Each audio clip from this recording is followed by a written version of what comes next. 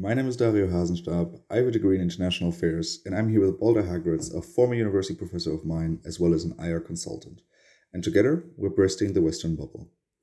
Today, we will analyze how to understand the United Kingdom once again through the lens of the Western bubble, because while Western societies have many strengths and significant weaknesses, in order to analyze these, we use the concept of the Western bubble.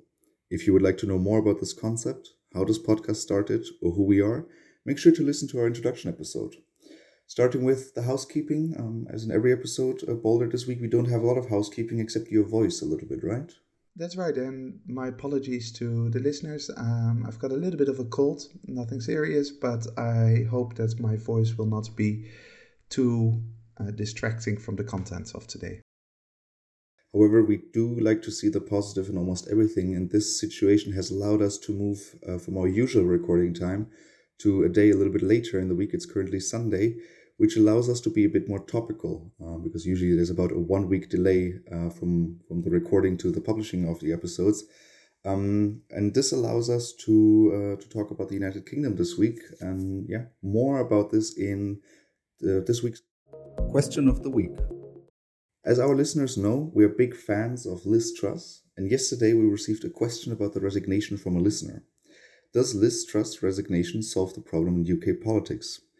This question and the news of the past week convinced us to postpone our planned episode on neocolonialism to next week and talk about the United Kingdom again. So there will not be a specific question about the question of the week, and we will simply start with, what are the facts in 2 minutes? Since we recorded our episode on the United Kingdom, episode 12, which was published on the 21st of September, the following things have happened. Liz Truss presented her mini-budget together with her Chancellor Kwasi Kwarteng, basically giving unfunded tax cuts to the rich in order to stimulate growth, and the hoped-for trickle-down effect that would expand the economic pie. This was very badly received, not just among voters, but especially among international markets who believed that this was an irresponsible step, and as a result, the pound plummeted and interest rates shot up. This led to 2 weeks of political turmoil, ending in Liz Truss sacking her chancellor and reversing parts of the announced policies. The newly appointed chancellor, Jeremy Hunt, took control of the financial situation by reversing most other aspects of the mini-budget as well, and sidelining Liz Truss in the process.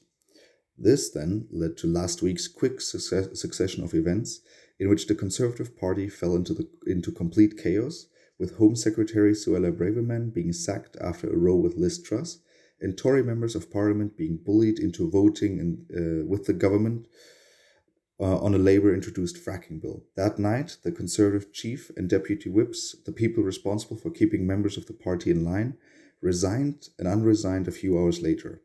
But the damage had been done, and the following morning, Liz Truss was visited by the chair of the 1922 committee, who told her she no longer had the trust of her own parliamentarians. 2 hours later, she resigned. And with this, I think we can move on to the next segment. What is the bubble? Boulder, first of all, this is episode 17, and we just talked about the United Kingdom 5 episodes ago, and we also talked about the United Kingdom in our recap episode. Why do we talk about the UK so much? The first reason, obviously, is that things are happening in the UK that are easier to commentate on than, Germany, which is incredibly boring in its politics, Dario, so stable and so dependable. That's an important reason.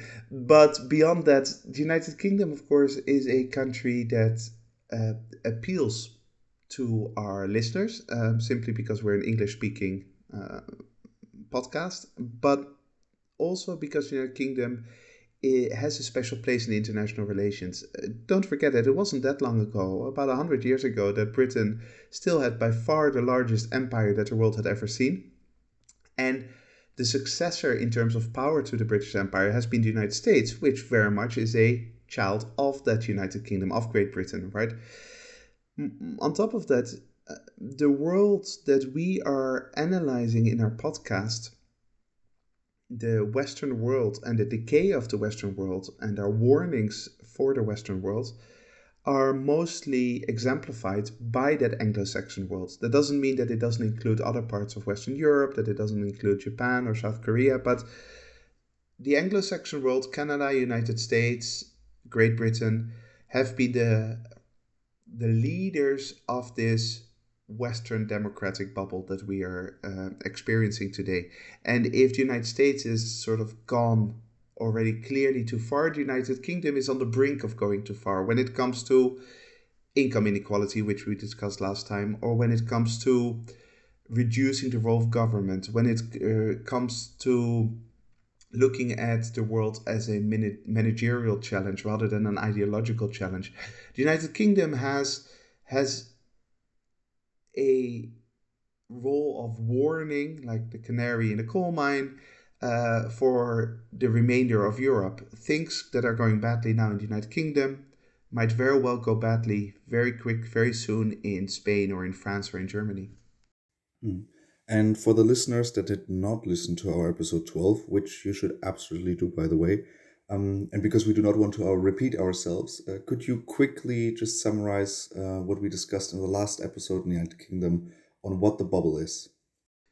The biggest problem for us is that somewhere along the way, and maybe this was most exemplified by New Labour in the 1990s, when I was a student in the United Kingdom, was that somewhere along the way, Western politics turned from a content-driven, principled conversation. I mean, not saying that all politicians in the past were principled, but it was about principles. What kind of society do you want to create?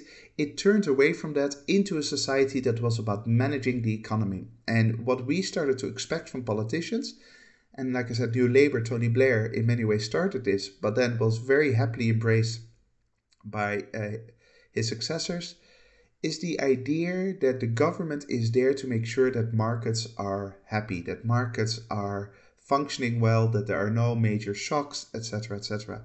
And it is taking away the importance of actually leading a country. Managing a country is not the same as leading one. Having a vision is crucial for a political system.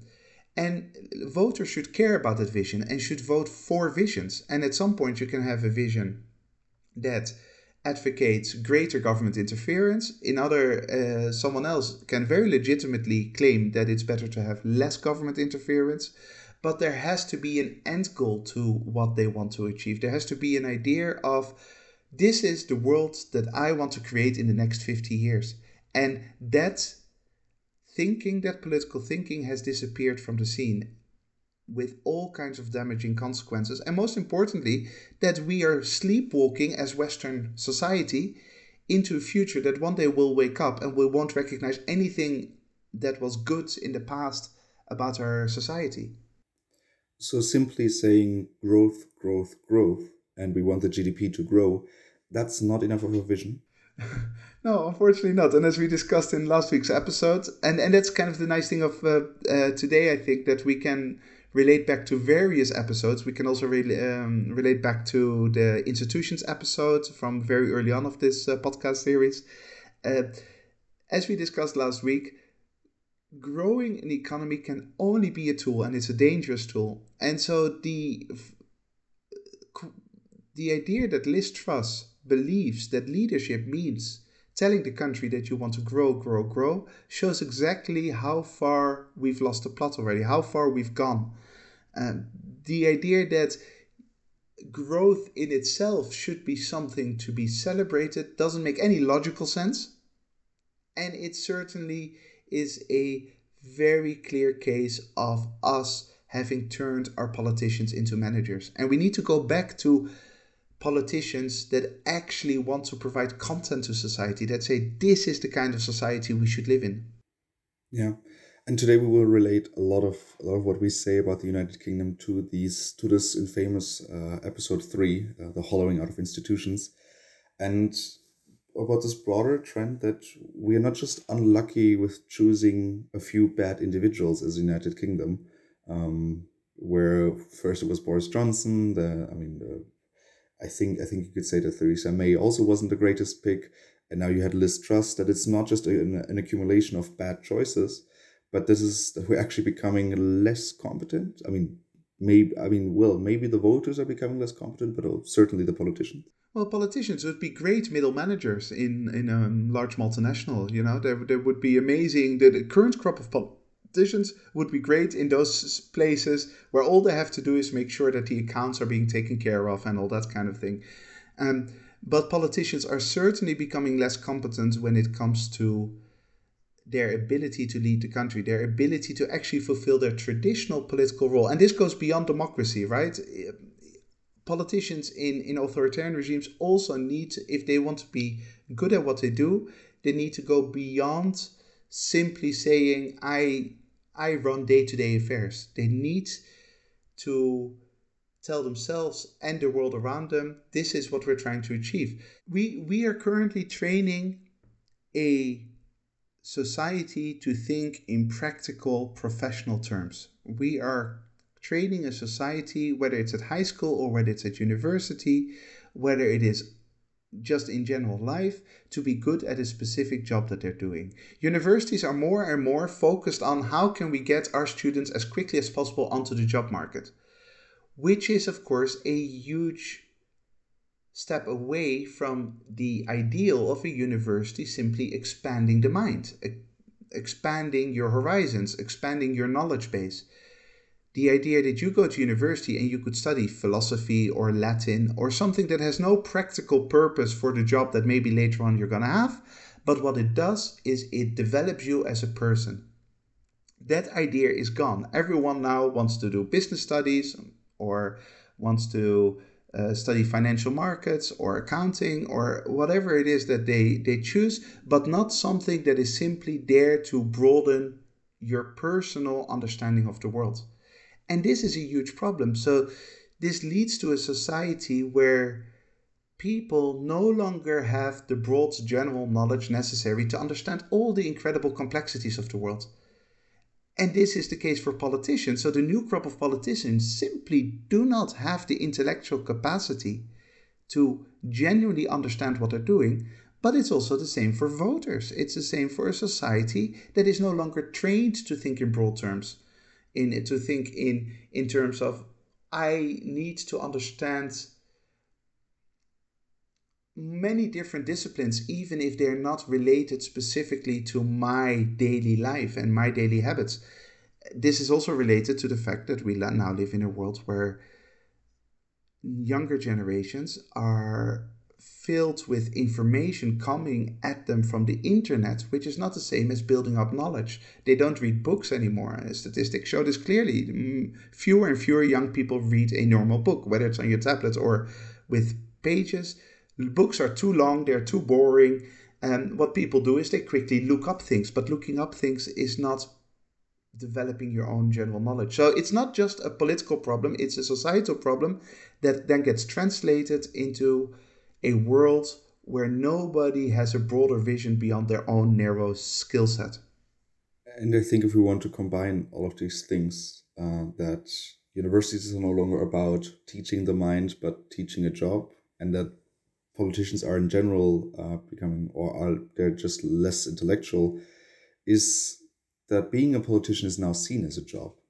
It's no longer that someone from the business world says, okay, I'm going to go into politics to represent business interests. It's no longer that, I don't know, maybe a teacher says the education in this country is terrible, I'm going to go and fix it.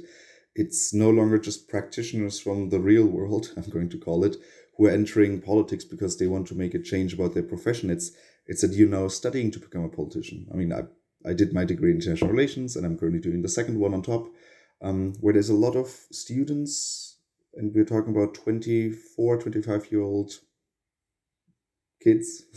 Kids, I almost want to say, because all we have ever done is go to university or to school. There's very little real life experience, and they want to become politicians. So we're studying to become politicians. I'm not, don't worry. It's a field I'm not interested in, politics. But this is, I think this kind of embodies this overall problem, is that there are now people who are studying to become politicians, and they have no real understanding of the world. They have an understanding of political science and of politics. They can read the news, but I'm not sure whether that qualifies them to become a politician. Well, and the fascinating thing here is that there's a nice parallel with the grow analysis. studying to become a politician surely is only a tool, or becoming a politician is only a tool to achieve something else. Once it is no longer a tool, but it's just your end goal, I'm a politician, yay for me, then you don't get why politicians exist, right? Politicians exist there to lead the world into a specific direction.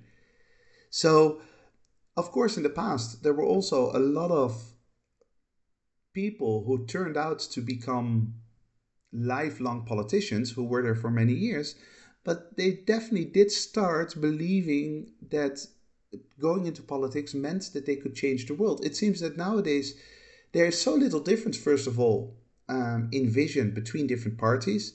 And secondly, young people are no longer trained to look at the big picture, to understand all the deep intellectual and philosophical debates that we've had for thousands of years. And therefore, they believe that just being as they would look in the mirror, being a relatively good person and just voting and playing along with their party on a daily basis is what they're supposed to do, rather than saying, how can I actually make the world a better place through my privileged position as politician? And that is a huge problem at the moment. Mhm. So we already talked about governments or politicians just being economic managers, basically. And here, I think it would be interesting to talk about the role of financial markets for a minute, especially the role of financial markets over the government, because while this trust policy on cutting taxes may have been bad, an interesting thought that I read on Twitter the other day was, why are we only criticizing this budget idea? How are we not criticizing that financial markets, and to a certain extent maybe speculation, were able to shut it down this quickly? Is the power that financial markets yield over policy ideas, which, aside from the fact whether they're good or bad, I personally think that it's a dangerous indicator that the reaction of financial markets dictates how the country sees a policy, and not necessarily the other way around.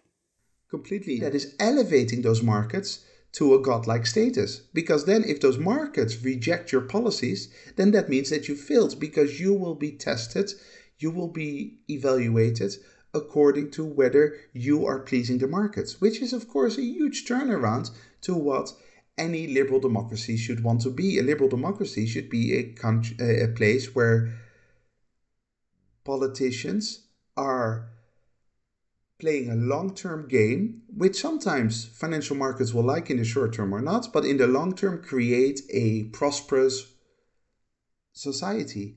Financial markets are not interested in what happens 10 years from now. They're not interested in what happens 20 years from now. They're interested in what happens next month or tomorrow or next month or maybe next year. And they will react according to that. And that is fine. Financial markets have to do their thing, but we shouldn't take them too seriously. And yet we have gone completely the other way, because it's the only thing why we apparently still have politicians, to make sure that those financial markets are stable and approve of policymaking. See, and I think now I can admit that this tweet was from a former economics professor of mine, and that he made a very interesting comment about this regard in general as well. And I think that the embodiment of all of this was basically Donald Trump, who never stopped shutting up about, oh, look how much the markets like my policies, look how great the markets are, and in turn then is criticizing Joe Biden purely based on, look how badly the markets are doing under him. It is unbelievable in a way, right? That you don't have to criticize, you don't have to dislike markets, and I don't think we do. You don't have to be critical of the existence of financial markets, with all their volatility, with all their fluctuations, and even with some of the less palatable aspects of markets, because markets can be nasty places in many ways. You don't have to criticize them to understand that they only play a very specific role in society. And in the short term, yeah, they're gonna sometimes do some damage. Sometimes they're gonna react very well to certain policies. That's all fine. Let them be them. But surely, as a society, there are longer term issues that we need to focus on. And the fact that someone like Donald Trump can get away with just pointing at the markets and arguing, look, shares are going up, and the dollar is strong, and those kinds of things, says something about how we evaluate success in our days. And this also then goes back to that growth narrative from Liz Truss, and it goes back to this whole new generation of both voters and politicians who no longer understand the full complexity. It's almost as if we've given up on understanding complexity, as if we say, the financial markets give us numbers, and those numbers are easy to understand. Just why, at universities we like giving grades. Not that grades are actually all that useful as a tool, but it's easy to understand. If you get a 10, then that is better than a 9. Wonderful. If the markets go up by, if stock prices go up by 10%, that is better than if they go down by 2%. So that is an easy way to understand the market, to understand the world. And we don't actually have to make an effort to understand the underlying dynamics anymore. And that is a shocking indictment of where we are as liberal humanity, surely. Yeah. Please don't take grades away. They validate my feelings. And I mean, when we're talking about this, one thing that comes to mind is, especially when we're talking about Donald Trump, but also talking about others, is that there's too much ideology in this world. We came across this 1 minute that we would like to show to our listeners from LBC, a British radio channel, where Andrew Marr, an influential British journalist, was asked about the problems with government, and he gave an interesting answer based on ideology. Wow. And it was not just this iteration of the Conservative government, but perhaps everyone since 2016. Has their politics, because of the way the party has changed since then, just been built on sand? Are we seeing that sand just collapse underneath them?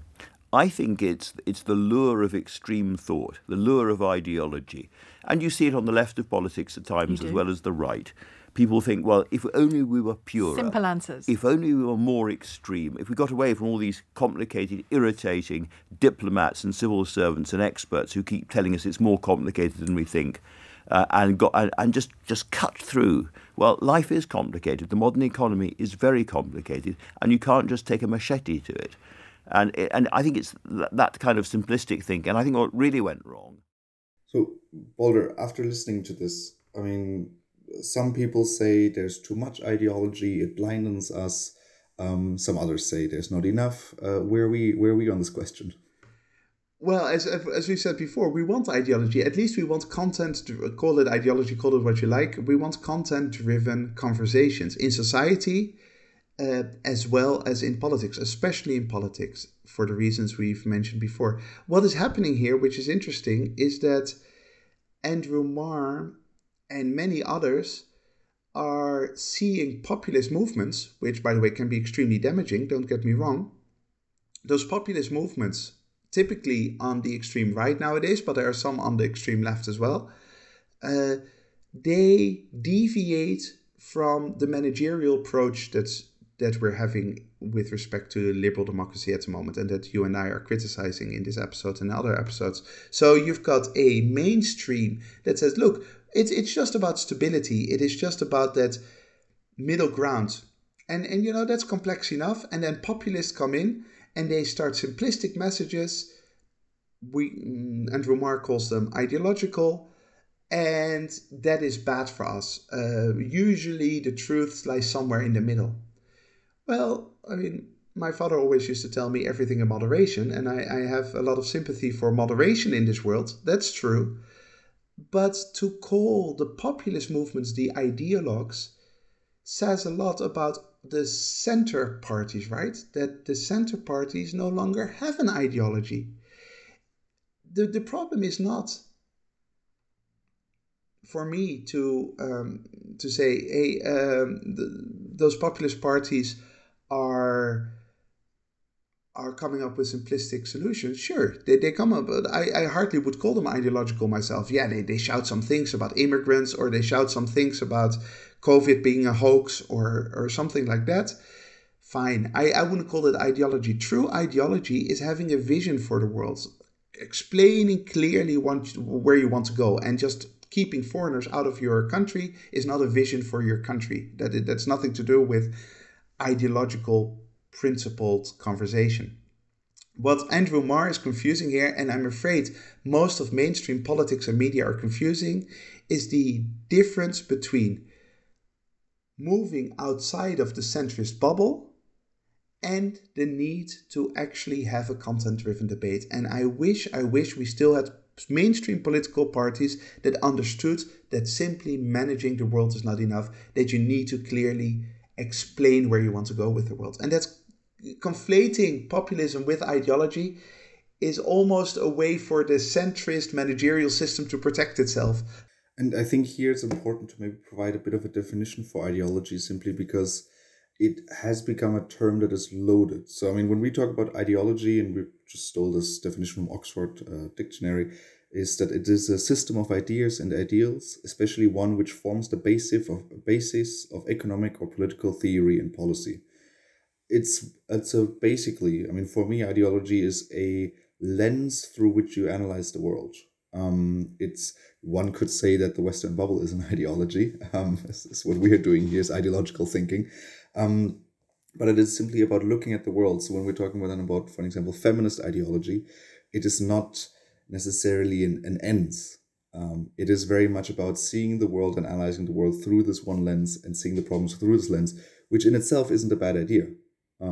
It just becomes a bad idea if you only push for this narrative and disregard everything else. But if properly done, that lens is one that has a clear picture in your mind of what kind of world you want to live in, right? And even when you get there, you have to keep on fighting for that ideology. You have to keep on holding up it. So in that sense, it's not an end, but it's a continuous process.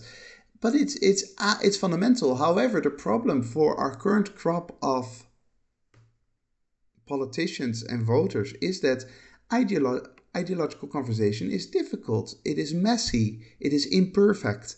It is often associated with capitalism versus communism. And since communism is gone, the only thing left is capitalism. Ideology should be redefined in our society, right? Like, how do we? What kind of world do we want to live in? How are we going to deal with the huge environmental problems? How are we going to deal with the huge social inequality that exists in our world today? That requires some messy but hugely important conversations where some people will have very legitimate visions that differ from other very legitimate visions. Let's have that clash of ideas. I don't hear clash of ideas anymore in our society because people seem to have distanced their psychology from that. They have distanced their thinking about the world, and it's simply about solving problems. But solving a problem without a bigger vision is hollow. It doesn't lead to a better tomorrow.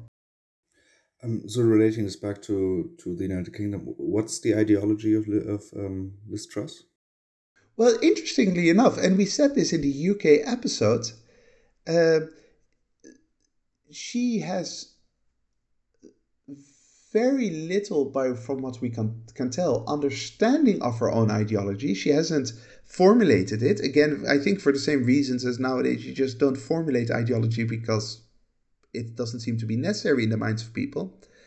But intuitively, it's clear that she has a very, very strong ideology that she's been spoon-fed with. She wrote this book 10 years ago together with her she's no longer Prime Minister, the former Prime Minister, together with the former Chancellor, wrote a book together 10 years ago. Her ideological intuition is very much about a world where markets just run the place. Their ideology is an extreme version of that managerial perspective that the whole society is having right now. She just goes a few steps further. But there are many, many more like that, of a weird combination of the Peter Principle and the Dunning-Kruger effect. So the Dunning-Kruger effect is a psychological term that is used to show that people cannot evaluate their own competence, their own intelligence beyond their level of intelligence. So if you are not very knowledgeable on the topic. So you've got that Dunning-Kruger effect, people not understanding how little they know, combined with the Peters principle, right? Which is a managerial principle. It's the idea that people get promoted to levels of incompetence. So let's say that you are a great engineer, very good at designing or building mobile phones, and your boss tells you, well, you know what, you should lead a team. Okay, you're still going to be okay in leading a team that also builds mobile phones because you can sort of guide them, you can tell them what they do wrong and what they do right, you can teach them. So even though managing is not really your thing, you're still okay at it. That goes quite well. And then your boss says, wow, you did such a good job with managing your team. The reason why you did that good job was that you're a good engineer, not because you're a good manager. And you should lead the whole department. And at that moment, you are completely distanced from the original strength of your professional expertise. You're no longer designing mobile phones. You're just managing people. You're no longer near the building of mobile phones. And at that moment, you have been promoted to incompetence. At that moment, your success led to you getting a job that you should never have gotten. This is a very common pattern in business. It's a very common pattern in society in general. And that in many ways applies to people like Liz Truss as well, right? What made them good backbenchers doesn't make them good prime ministers. And certainly if being a good backbencher is not about content or ideology, but playing the game within your party. And I think with this, we can move on to the next category. What is the problem? Because exactly the process that we just described and the bubble we described has led to the last 2 weeks, the infamous 45 days. And I think it's time to actually look at what happened, particularly in the last week, in detail, and see how these results of the bubble are causing problems and real problems. And the first one that I think I want to talk about here is, I mentioned this during the fact sheet, is that at some point, so you had this vote in Parliament introduced by the Labour Party on fracking, something that is somewhat controversial in the country, where, I think the Tories overall are in favor of it. However, there are certain constituencies that are very much have a problem with it, and those are represented by the Tories. And there was a situation, there was a picture of it, where members of parliament were bullied into voting with the Tory party on this, because it was, the notion was given from the government that this would be some form of vote of confidence into Liz Truss. And I think it's important to mention the details that happened here, because there was screaming happening in front of the parliament, something that I'm not sure whether that's the appropriate form of exchanging arguments. And then, there are allegations of then also some physical pressure being put, people basically being dragged through the door, which indicated their vote. And people shouting with the media in earshot distance, I am effing done. I cannot effing take it anymore. People in complete despair. So this became a circus, a political circus on a vote that you would like as a voter to simply be about the question, is fracking a good thing or not? It became a political circus with people, with politicians showing very little regard for the core of their job, which is to make important decisions for the country, and long-term traditions. That in Britain, these traditions are even practically more important than in other countries, because Britain does not have a written constitution in the way that most other countries, Western liberal democracies, do. It is very much based on custom. It's very much based on accepting the way things have been done in the past and respecting those ways and continuing to do those things to keep the system together. But over the past 5-6 years, that has been completely collapsing around Brexit, and lots of Tory MPs left the Tory party after they felt that their government took steps that were not in line, Brexit steps that were not in line with those traditions, that were even unlawful. And that is a process that's continuing right now. So you have a political system that has no clue anymore of what they're doing and why they're actually there. Yeah, Yeah, and I mean, from an outsider's perspective, so from the German perspective, there is a lot of admiration for the British Parliament and its traditions, and all of them then being not all of them, but them being undermined in this process. I think we can here publicly talk about a text message I sent to you, basically the night that this happened, where I asked you when is the United Nations going to intervene, because in here maybe hinting at next week's episode about new colonialism, if scenes like this were to happen in any other parliament, Western countries would very quickly condemn the undermining of democracy and advocating for the free vote of any members of parliament. Right. This is a common. I mean, the hypocrisy is there is common, right, among the West. So whenever something happens in our countries, it is something that is unfortunate and it needs to be criticized, but is not a sign of a deep systemic problem. When it happens in other countries, in countries that are not like us, that are not liberal and democratic, then it is a sign of deeply seated corruption, etc., etc. Now, the problem with parliamentary democracy is that often parliamentarians are instructed and are expected to vote with their party even if they don't agree, which is, by the way, a problem. But Britain was one of the countries where that was actually least visible, because parliamentarians in Britain are still directly connected to their constituents. They get voted by a very specific group of constituents in their constituencies. They are technically less obliged to follow their leadership. Whereas where maybe in a country like Spain or in the Netherlands, sometimes you feel that parliamentarians are just there to applaud their great political leaders because they have very little individual ability to actually express themselves and to go against government decision making.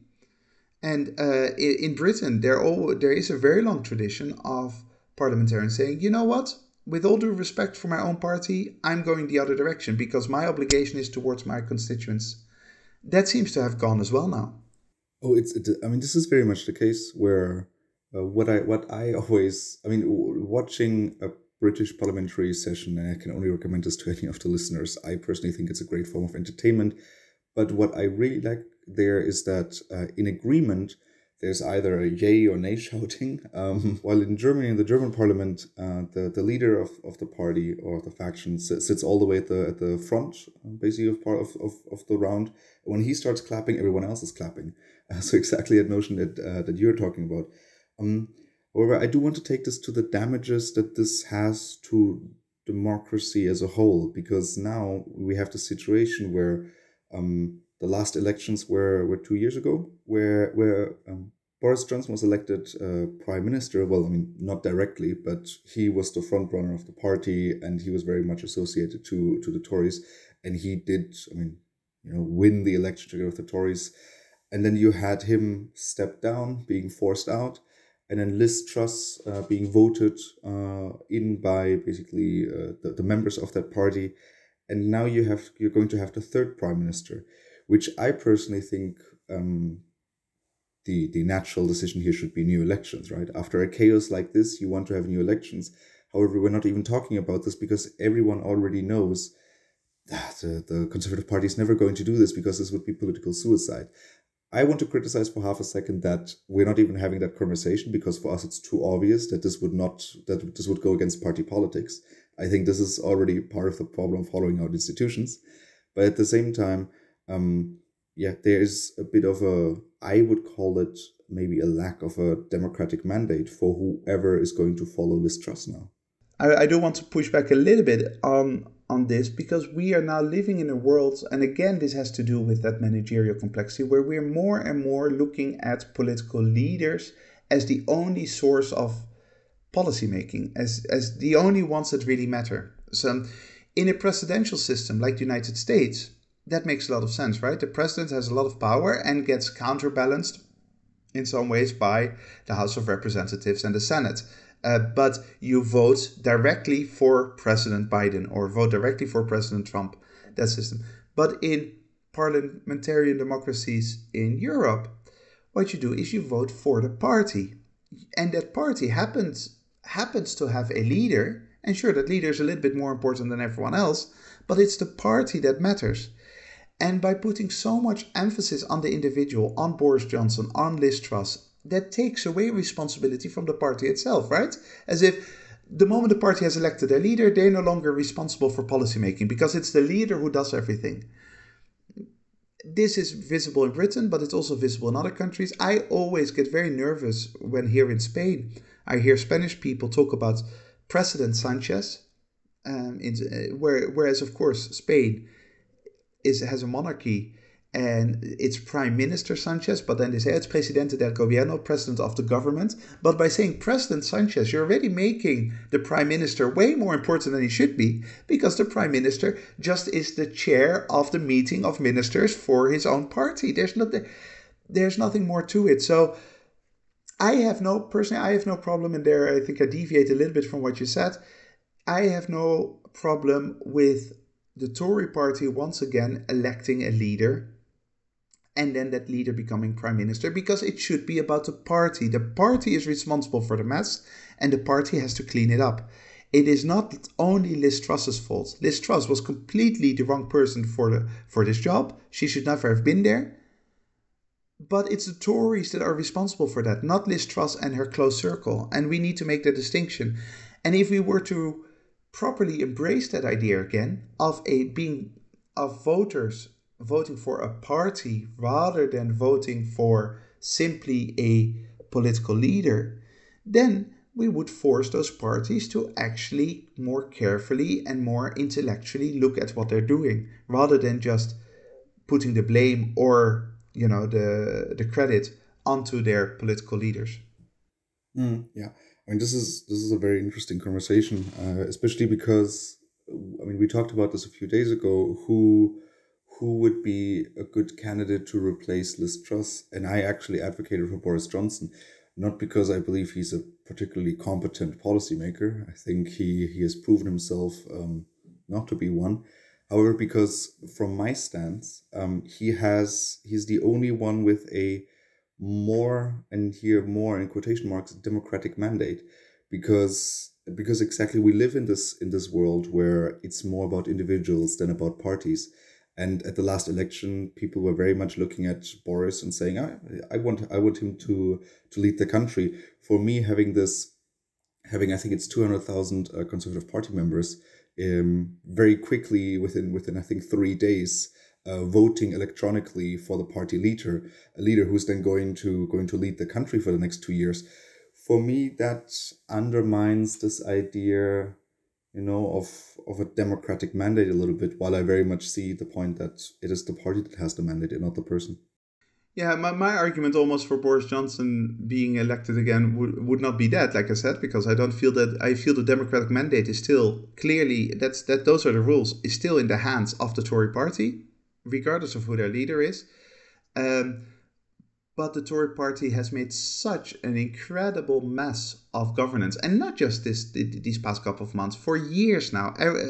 Ever since Brexit, they're going in complete disarray. They're doing so much damage to their own country that in many ways, I would almost swallow a bitter short-term pill of having Boris Johnson there again and then completely collapsing the party, so that they have to go back. I don't want them to disappear, but just to be voted out of office with an overwhelming majority for Labour or the Lib Dems or the SNP, and them having to go back and redefine who they want to be.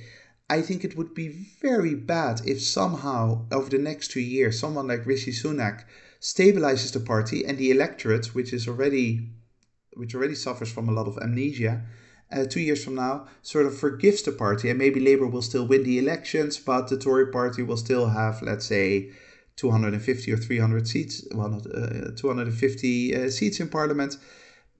Then that wouldn't send out the right signal, right? In many ways, you sort of want to burn the party down before they can build up again. And Boris Johnson would absolutely burn the party down.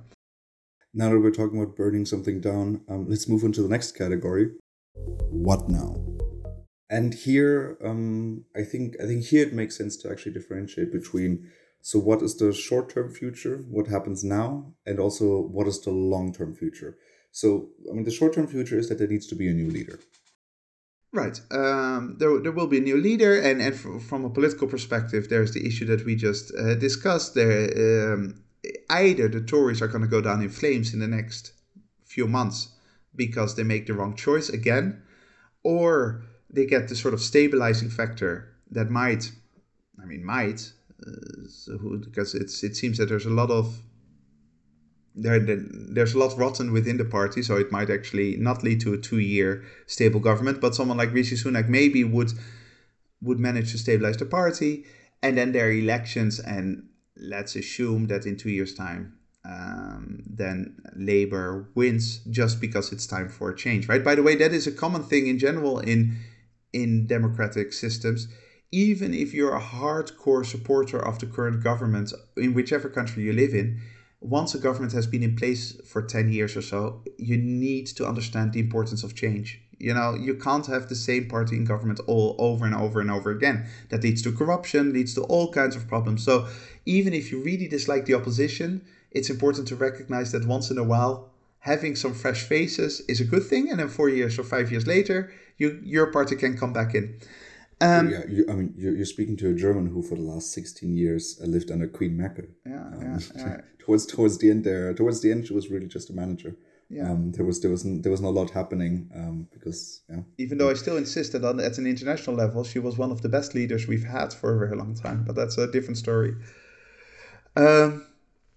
But so that's a short-term thing for Britain. And okay, fine. The long-term issue really is the question of, what do we do as a society? What do we want as a society? Are we really going to emphasize over and over again the importance for people to simply do a specific job without having broad general knowledge, without embracing complexity? You know what? The moment you build up your knowledge and you embrace complexity is also the moment that you accept that some people will have very different perspectives than you, because then you understand that the world isn't black and white. Dunning-Kruger doesn't apply to you anymore. You understand that there are lots of issues you don't know, and if someone comes up with a different political perspective, you happily engage with them without getting angry with them.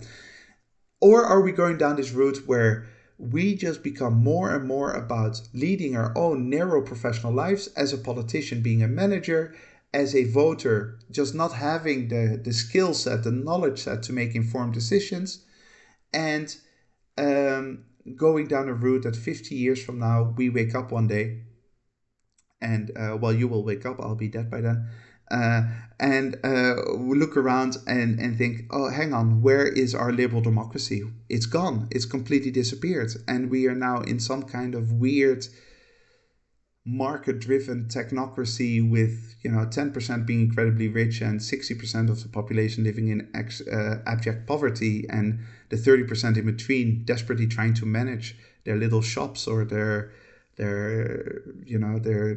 practice. We need to make some really tough choices about what do we expect from our leadership, but more than anything, what do we expect from society at large? And that starts at an educational level, and that starts at universities. And I hope that universities will understand this, and that they will stop being institutions that prepare students for the job market and go back to preparing students for understanding the beautiful complexity that life has to offer.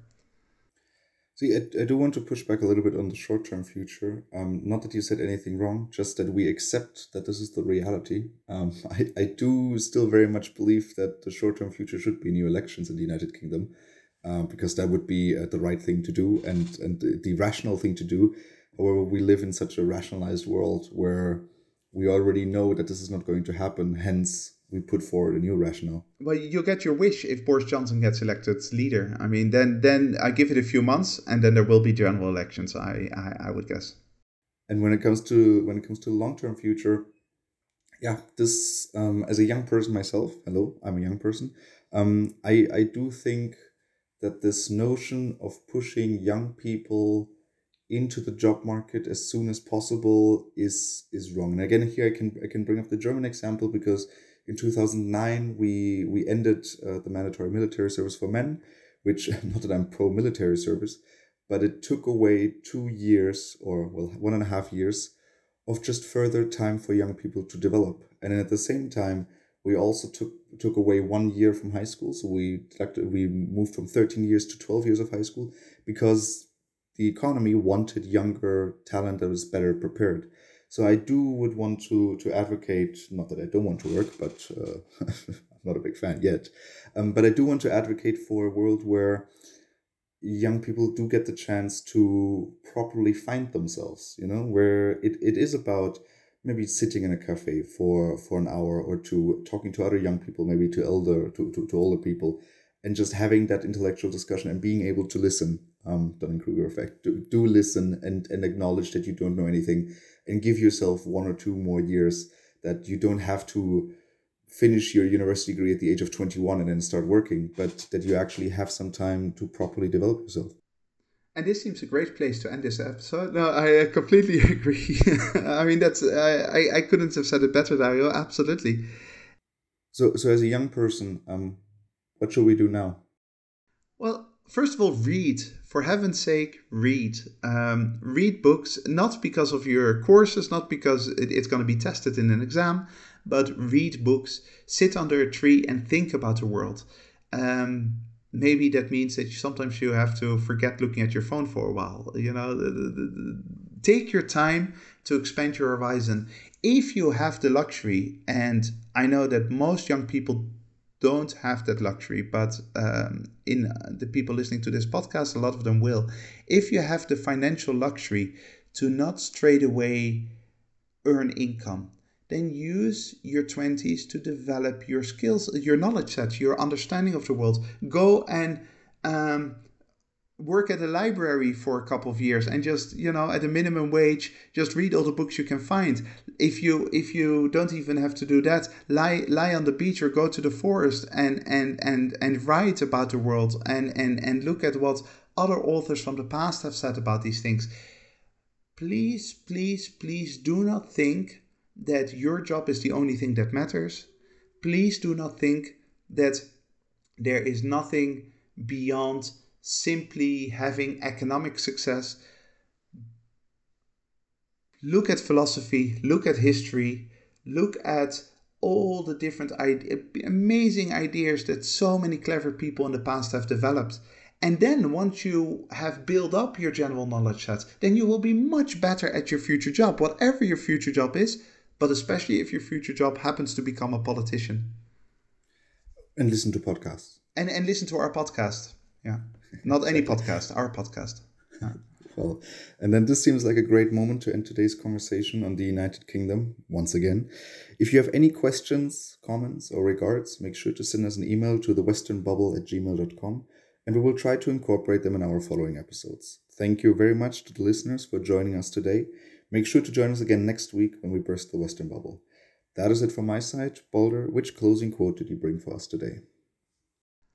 One of the fundamental ideas behind liberal democracy is the separation of powers. The idea that you need to have a society where different political powers are separate from each other, the judiciary, the legislative, the executive, as can be seen in the United States Constitution and all that. But that separation of powers was something that required a very deep understanding and thinking about society when this started to become a thing, because societies weren't used to thinking in such ways. It required a broad knowledge set, a broad understanding of philosophy and all that before countries in the 17th, especially the 18th and 19th century, started really embracing that separation of powers between the different pillars of politics. And one of the frontrunners, founders of this kind of thinking was Montesquieu. And he said, "The deterioration of government begins almost always by the decay of its principles."